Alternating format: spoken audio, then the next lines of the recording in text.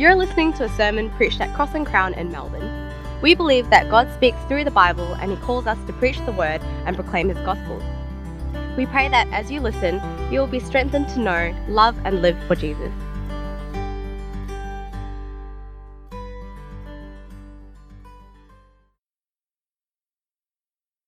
God our Saviour, teach us to stand on the truth of your gospel so that we might be a church of love that comes from a pure heart, a good conscience, and sincere faith through Christ our Lord. Amen. I don't know about you, but I'm pretty excited this week. I'm pretty excited about next week in particular. But actually, it's pretty amazing. Next week, Cross and Crown will be exactly 1 year old. Next week, yes, that's right. That's the right way to react, Jeremy. Thank you. We'll be celebrating our church's very first anniversary. It's all a bit hard to believe because actually in 2018, I remember we started off with just a small group of 25 people on our launch team. We met in my parents' house, and I remember the very first person I asked, hey, do you want to join this team and do something crazy for the gospel? I asked Noonvid, and he asked, oh, okay, who else is on the team? And I'm like, it's just me at that point. And then person by person, we've actually been seeing God's hand and His kindness bless us as He's grown our family. You know, we can talk about numbers and growth and all of that, but you know the thing that's really worth thanking God for? The thing that's really worth thanking God for is that He's saved people. He's brought people to faith for the very first time. And He's brought people who grew up in church, who may have never understood the gospel, He's brought them home. He's brought them home, and that's absolutely amazing. Just the other day, Josh was telling me, he was like, I looked at the prospectus and the documents from 2018 in terms of the church that we want to be. And we planted this church with hopes and dreams. We planted it with plans and prayers for what we might be and who we might reach. And as we thank God for His first year of absolutely amazing grace, we now look to our second year. We now look to our future asking, what sort of church do we want to be?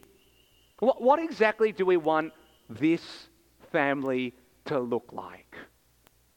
What's going to define our life together as the family of God? You know what?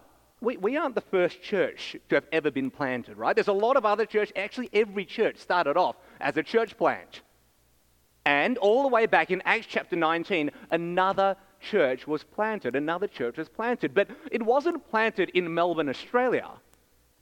It was planted in a city called Ephesus in modern-day Turkey.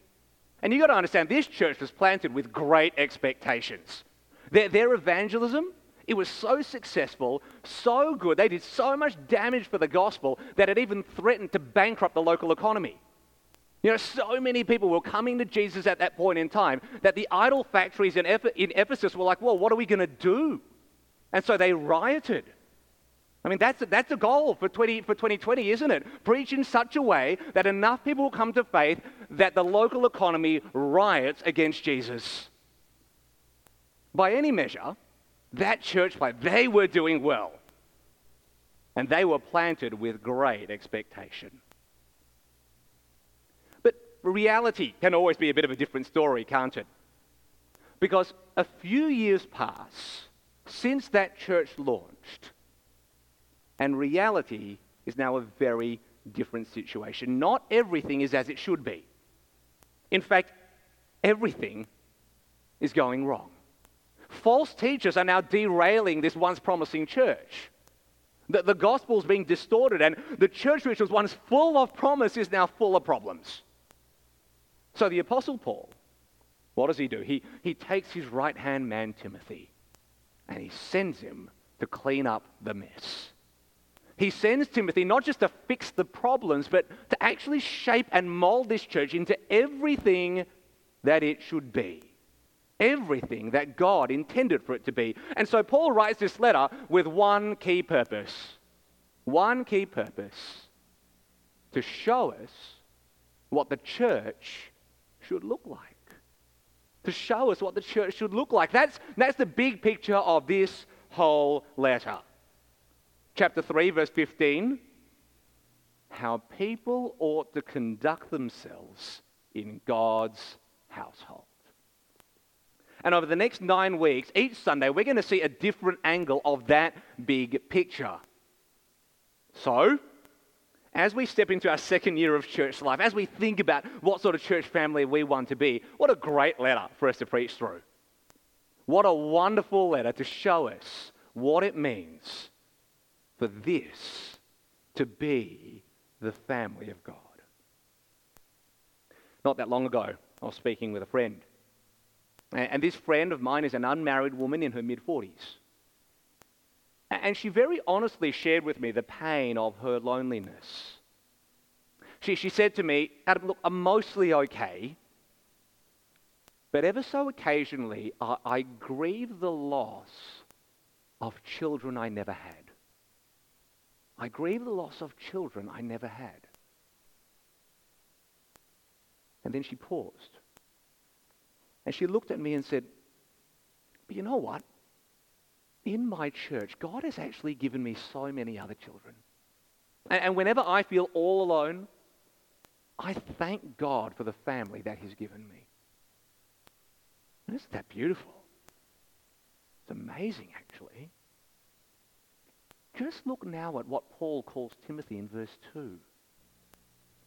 My true son in the faith.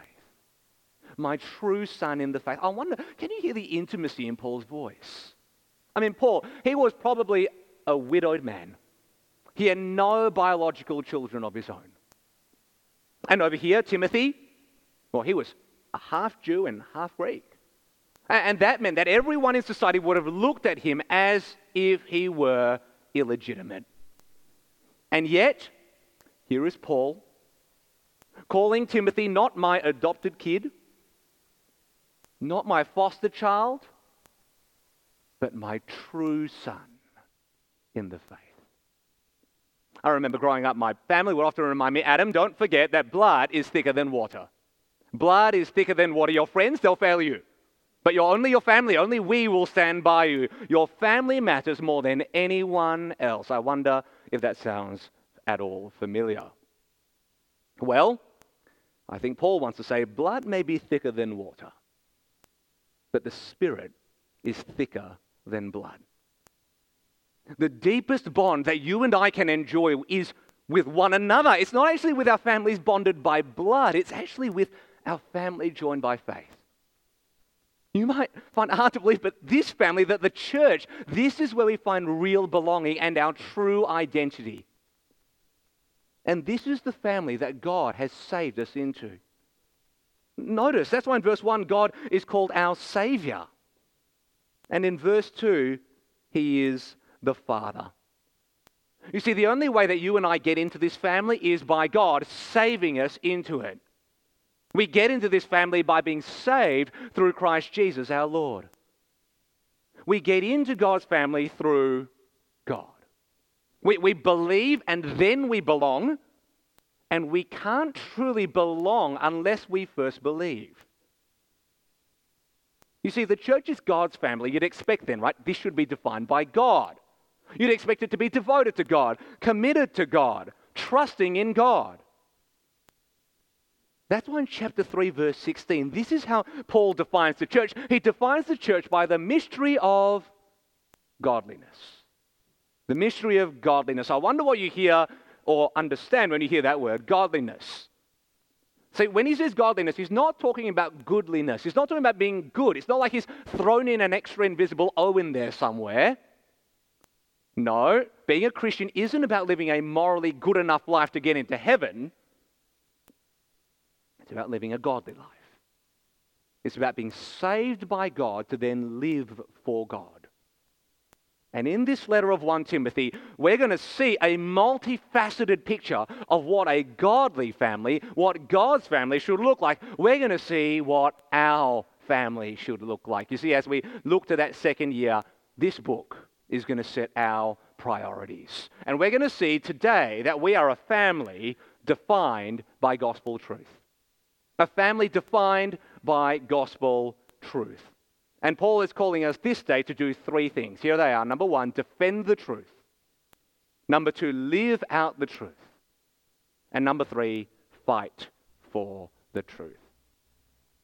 Defend the truth, live out the truth, fight for the truth.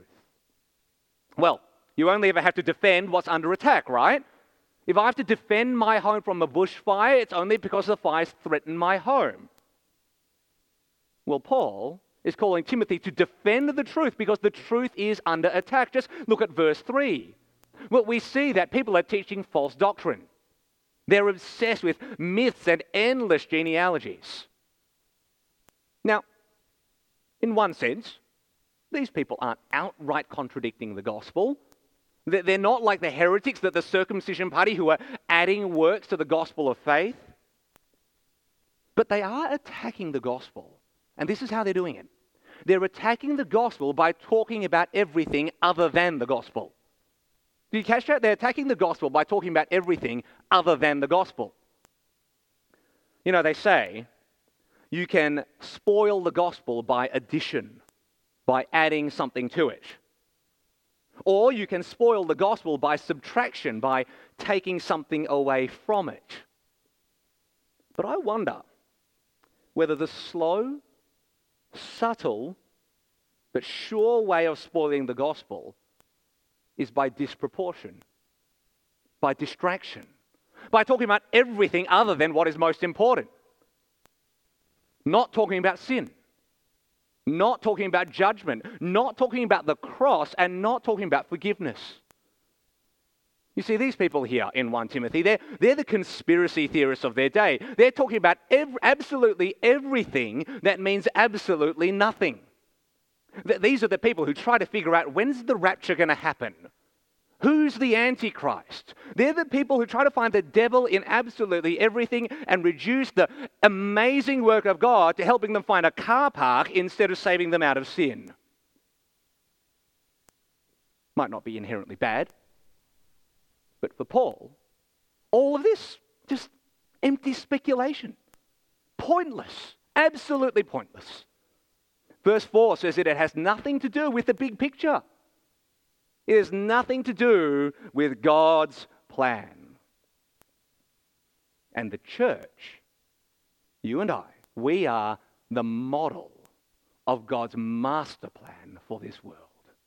We are the model of God's master plan for this world. When I was in primary school, I remember our house was being renovated. I knew that it was going to happen, but I didn't know when exactly it was going to happen. So I went to school one day, life was normal, and I came home, and oh my gosh, I looked at my backyard and it was like a war zone. The lawn had been dug up, branches were strewn everywhere, and broken pieces of pottery just littered our yard. Now, for an 8-year-old boy, I had no idea what was going on. I'm like, what's happened to my house? Until my parents showed me a model of our new home. A picture of what our new backyard would soon look like. They showed me a model of the master plan. Well, that's what we're meant to be. That's what the church is meant to be. See, you and I, we're supposed to be a picture of the world to come. Just imagine that. This, right here, is a picture of eternity. And the truth of the gospel is our blueprint. The church is defined by gospel truth, and you and I are a model of God's master plan for this world. Can I tell you, when I saw the model of what our house would one day look like, I thought, not really worth it. But when I look at the model of God's master plan for this world, can I tell you, the picture is stunning. If you want to see what it looks like, look at verse 5. Now, the goal of our instruction is love. Love. And that comes from a pure heart, a good conscience, and a sincere faith. You see, that's what the church is to look like. Not just the truth by itself, but no, truth that leads to love. Love that comes from a pure heart, a heart that loves what God loves. Love that comes from a good conscience, a mind that has been transformed by God's word to know what is pleasing to Him. And a love that comes from a sincere faith, a life of integrity that is consistent with the gospel it proclaims. I wonder if that sounds familiar. We're going to be a church, a model that knows, loves, and lives for Jesus. A church defined by gospel truth will display gospel love. But these people in 1 Timothy, no, they're not holding on to the truth. They're departing from it. They are like a plane that has turned off its radar, veered off its flight path, and are heading straight for collision. And the worst part is, they are taking the whole church with them. You see, these people, they're obsessed, right? They're obsessed with the minor details of the law. They're obsessed with the Old Testament, and the Old Testament's great. I love it. But here's the problem. They're obsessed with it for all the wrong reasons. Not as God's word, but as fodder for their crazy whack job conspiracy theories. Instead of being defined by the truth, they're actually abusing it. So Paul now says in verse 8 that the law is good. It's good, but provided one uses it legitimately. You see, the Old Testament, in fact, the whole Bible, it's not just true. It's fundamentally good. But only if we use it as intended. And it's intended to show us our need. It's intended to show us our need. Look at verse 9. We know that the law is not meant for a righteous person, but for the lawless and rebellious. Just stop there for a moment. Read that one more time. We know that the law is not meant for a righteous person, but for the lawless. I mean, how in the world can the law be good for the lawless? All it would do is convict us, wouldn't it? And then in verses 9 to 11, we all get a little bit uncomfortable because we then get a shopping list of sins that reflect the 10 Commandments. Now, you might look at this list and think, oh, those who kill their fathers and mothers? Not me. Murderers? Not me. The sexually immoral? Okay, sort of not me. But look at how Paul ends this list. Look at how he ends it. And for whatever else is contrary to the sound teaching that conforms to the gospel. Whatever else is contrary to the sound teaching that conforms to the gospel. You see, friends, this list, it represents us all. It shows that all of us, without fail, without exception, we are sinners condemned by the law. You see, the law is good because it shows us our need. The truth is loving because it reveals our problem. It exposes our sin and helps us see that you and I need saving. You see, if we're desperately sick, how unloving must our doctor be to not tell us? If our friend is standing on the tracks and a train is coming for her, how unloving must we be to not warn her? No, true love loves truth. True love loves truth. It shows that we're sick and it gives us the cure. It shows us and it points out the oncoming train and provides us a way out. It's easy, right?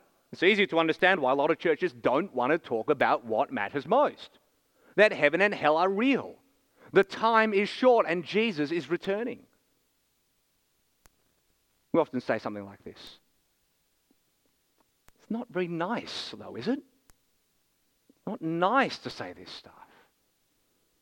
But if I can be a bit honest, right, like, nice has never saved anyone. The Bible isn't nice. The Bible is true. It is good. And it is loving. And that's why here at Cross and Crown we value preaching the Bible. Because the law is good. The word is good. The gospel is good. And the truth is good. My gosh, we defend the truth of the gospel not because it's easy. My gosh, it's really hard. We stand on it. We defend it because it's right and because it's good. We need to defend the truth and we need to live out the truth. You know, for Paul, the man who wrote this letter, this gospel truth is not just theoretical. It's not just abstract. It's not just in a textbook somewhere. No, it's deeply personal. Because that gospel truth defines his story. It defines his life. It's pretty much his biography. And in verses 12 to 17, he uses his story to show that same truth defines our story as well. You see, Paul, he might be the apostle to the Gentiles here, but he wasn't always that, was he? He wasn't always that. In verse 13, we're told that he was a blasphemer, a persecutor, and an arrogant man. Paul, he might love the church in Ephesus today, but it wasn't that long ago that he was ravaging the church in Judea. Back in Acts chapter 8, we get a backstory to Paul's life, and we see that he would enter house after house, dragging off Christian men and women and putting them in prison. You see, we often miss this, right? We think, oh, Paul, he wrote most of the New Testament, must be a great godly guy and was always that way, but not so. Paul was actually something of the ISIS of his day, persecuting, jailing, and even stoning Christians to death throughout the Middle East. My gosh, you'd be hard-pressed to find a greater sinner than Paul. I mean, verses 15 and 16 quite literally says that I was the worst of sinners, the chief of sinners. And yet, I received mercy because I acted out of ignorance in unbelief. And the grace of our Lord overflowed along with the faith and love that are in Christ Jesus. You see, Paul, he doesn't just defend the truth of the gospel. No, he loves it because he lives it. If you're not a Christian, I wonder what you think Christianity is all about. What do you think? If someone walked up to you and go, hey, dude, like, what is Christianity all about? What would you say? Maybe a harder question if you are a Christian, right? Your non-Christian friend walks up to you. Hey, what's Christianity all about? What does it mean to be a Christian? What do you say? Maybe you say, well, it's about living a good enough life to get to heaven, sort of. And you're like, cool. No, I don't think so. Or that it's all about signing up to a list of ideas and a way of life. Not so. If you want to know what Christianity is really all about, Paul has the answer right here in verse 15. Right here. That's what he says. This saying is trustworthy and deserving of full acceptance, which is code for listen up. This is the main point. If you want to know the truth, this is it. Christ Jesus came into the world to save sinners. Christ Jesus came into the world to save sinners. What is a Christian? A sinner saved by Christ. What is the church? A family of sinners saved by Christ. That's the truth. That's what Christianity is all about. For Paul, the truth of the gospel that Christ Jesus came into the world to save sinners is the story of his life. And friends, can I say, not just of his, but all of ours also. You see, what's true of Paul is true of us all, isn't it? It's true of us all who have placed our faith in Jesus. Why did Paul receive God's mercy? Why? Well, verse 16 tells us. So that in me, in Paul, the worst of them, the worst of sinners, Christ Jesus might demonstrate, here it is, his extraordinary patience. Isn't that beautiful? His extraordinary patience as an example to all those who would believe in him for eternal life. Can you hear what Paul is saying? That the law is good because it shows us our sin. And the gospel truth is this, that no matter how deep your sin, his mercy is more. This is what he says. You think your sin's bad. Gosh, look at my life. Name your worst sin and I'll raise you one. If Jesus could save a sinner like me, you bet that he can save a sinner like you. You might look at your unbelieving family and friends and just despair. You might think to yourself, look, I know that God is capable of all things, but he can save anyone, but he really hasn't met my mum, right? Like, that's a whole other case altogether. But he saved Paul, didn't he? He saved you, didn't he? He saved me, didn't he? I wonder if the world looks at us like we look at Paul. Because if the church is the model of God's master plan for this world, are we also an example of God's extraordinary patience? When the world looks at us, I wonder, what do they see? What do they see? Ask yourself that question. When your friends look at you, what do they see? I hope they don't see our perfection, because A, well, we can't be perfect. But B, that's also not what we're supposed to demonstrate. When the world looks at the church, they shouldn't see our perfection, because they're going to be sorely disappointed. No, they should see God's extraordinary patience. They should look at our family and go, oh my gosh, what a group of sinners. And imperfect people with broken lives, with nothing held together, who don't deserve a shred of goodness. And then they should also see, my gosh, these are sinners saved by Christ.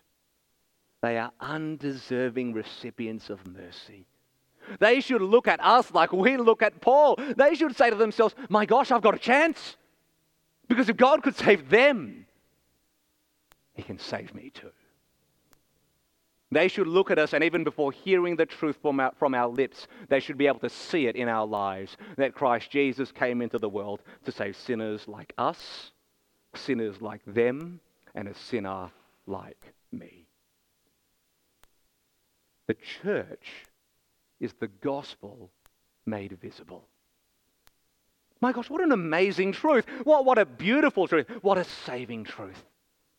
And I wonder, how, if you really get that in your bloodstream, how could you not join with Paul in praising God for His overflowing grace and extraordinary patience?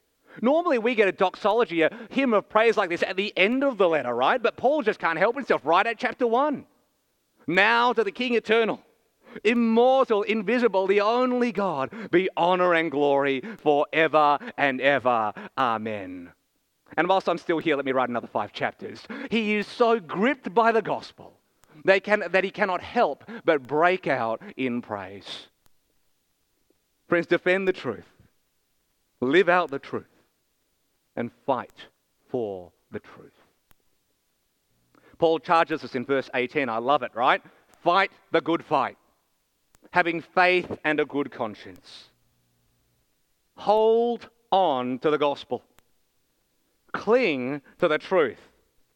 And when the pressure's on and the world caves in around you, stay your course. Don't give up on the gospel. Don't stop preaching the Bible. Don't stop standing on the truth. Because that truth, that Christ Jesus came into the world to save sinners, my gosh, is the only hope for this world, isn't it? That's why Paul calls Jesus our hope in verse 1, because without a Savior, there can be no salvation. And without salvation, there can be no hope. I mean, why in the world would we ever want to give up on a truth so good? Don't be like Hymenaeus. Don't be like Alexander, who rejected the gospel and shipwrecked their faith. They changed course. They diverted their flight path. And look at what happened to them.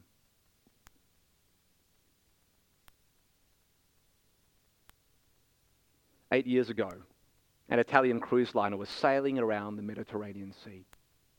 It was the 13th of January, 2012. And the Costa Concordia set sail at about 7:18 in the evening.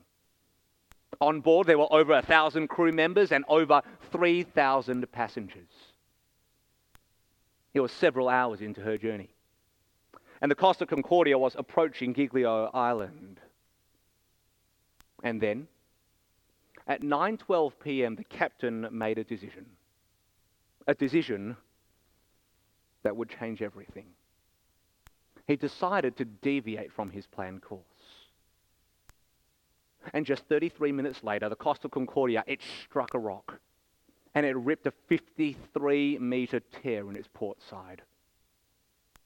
And it wasn't long before that ship began to sink.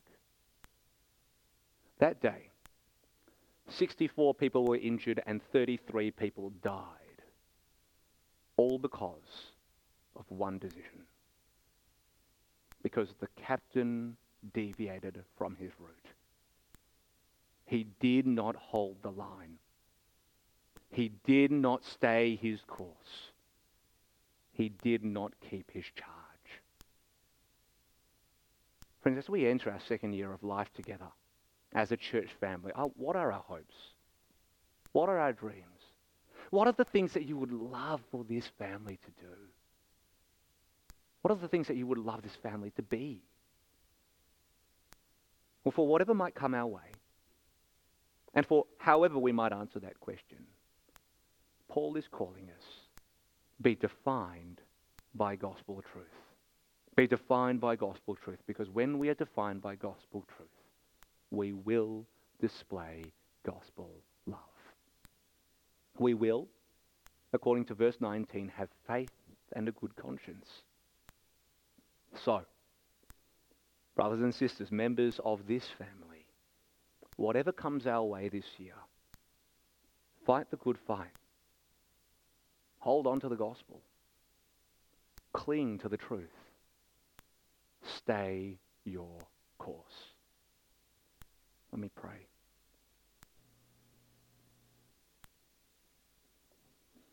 God, our Saviour, teach us to stand on the truth of your gospel so that we might be a church of love that comes from a pure heart, a good conscience, and sincere faith through Christ our Lord.